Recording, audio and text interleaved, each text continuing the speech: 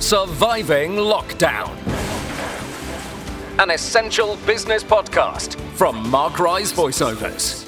Hello, thanks for listening. Chloe Prince is the commercial director of ReAttendance, a new platform to host virtual and hybrid events and conferences. When COVID-19 hit, most of the events industry had wholesale cancellation, and a new way forward had to be found. So how has ReAttendance managed to help the sector? Chloe joins me from Kent. Hi, Chloe. Hi, Mark. How are you? Yeah, good, thanks. Firstly, on a personal level, are you managing to stay positive?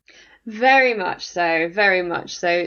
The sun is still shining, business is still happening, and hopefully we can help many more people. Yeah, indeed. But of course, the events industry is in the doldrums. Can you explain what ReAttendance is and what it can offer? Yes, of course. ReAttendance is a virtual software as a service platform.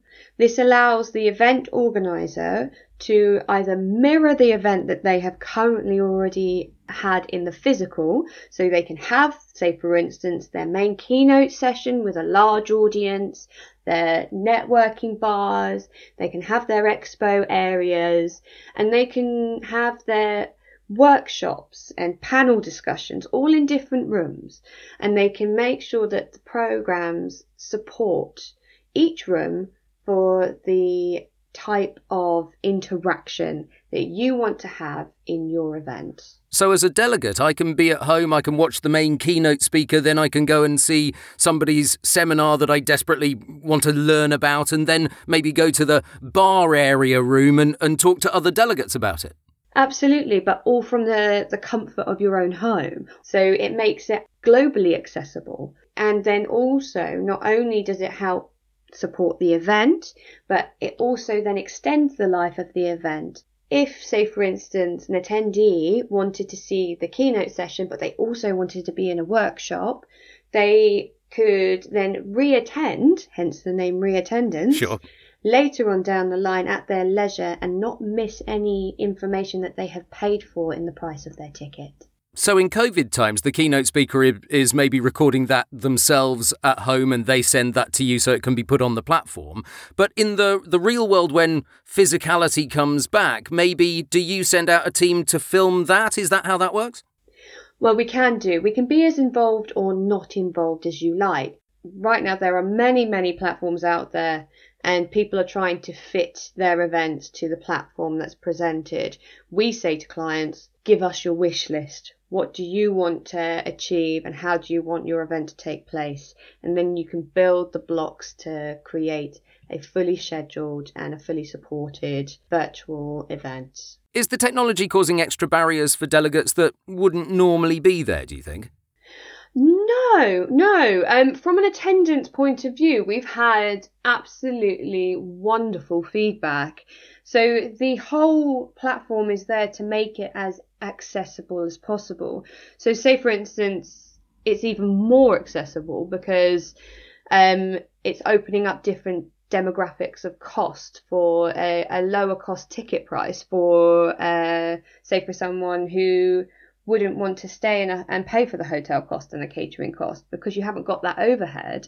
There's a lower cost price for an attendee that wants to take place and now can afford to, because they don't have to pay for the travel, they don't have to pay for the hotel, they don't have to pay for the full price ticket. So it just adds actually a higher level of accessibility. Is this going to replace physical events going forward then? It sounds as if you're thinking that physical events may be too expensive going ahead. Not at all. Not at all. Physical events are the full immersion experience. We're only human at the end of the day and we like the physical interaction. However, what it does do is it supports physical and opens up new markets and actually extends the ROI and the lifespan of the physical event. Going forward, especially after COVID-19, I do predict that we will see a lot more physical events, and because people are now more tech savvy because of the situation has kind of forced them into technology, it's much more accepted. Are you suggesting that going forward there may be a conference in London that American or Australian delegates wouldn't come over for because it's just too expensive, and that could be streamed at the same time as the physical event? Is that something that's being thought about? Absolutely. And that's the hybrid element. So the great thing, say, for instance, we had with One Voice recently is that it's always been based in the UK, but we had a huge surge of clientele come over from the American markets and the Canadian markets because the flexibility of the time is also something that can be amended because you're not beholden to the time frame of the where your event is taking place. So you could either have it as live on the physical, or you can change the time to suit multiple time zones. Conferences are about networking. I mean, when I go to a conference, I want to see other people. I want to talk to other delegates, make the contacts. Yes. Have you found ways of still allowing that to happen? Absolutely. So because you're able to change the interaction types, if you want a face-to-face networking scenario virtually, you could use the Zoom functionality, set up a suite of rooms that you would have available for people to use, have a host in the lobby, provide that lovely service that you would normally have. They can either be in groups or they can go off on their own, or they can go, and it's as flexible as they like. It's just making sure that it feels welcoming and that you have people that they can chat to be able to move around. So, and there are lots of different options that are going to be coming in the future. So what does your work day look like during these times? Because you're working from home. Do you get up and be at your desk at a certain time still every day? Absolutely.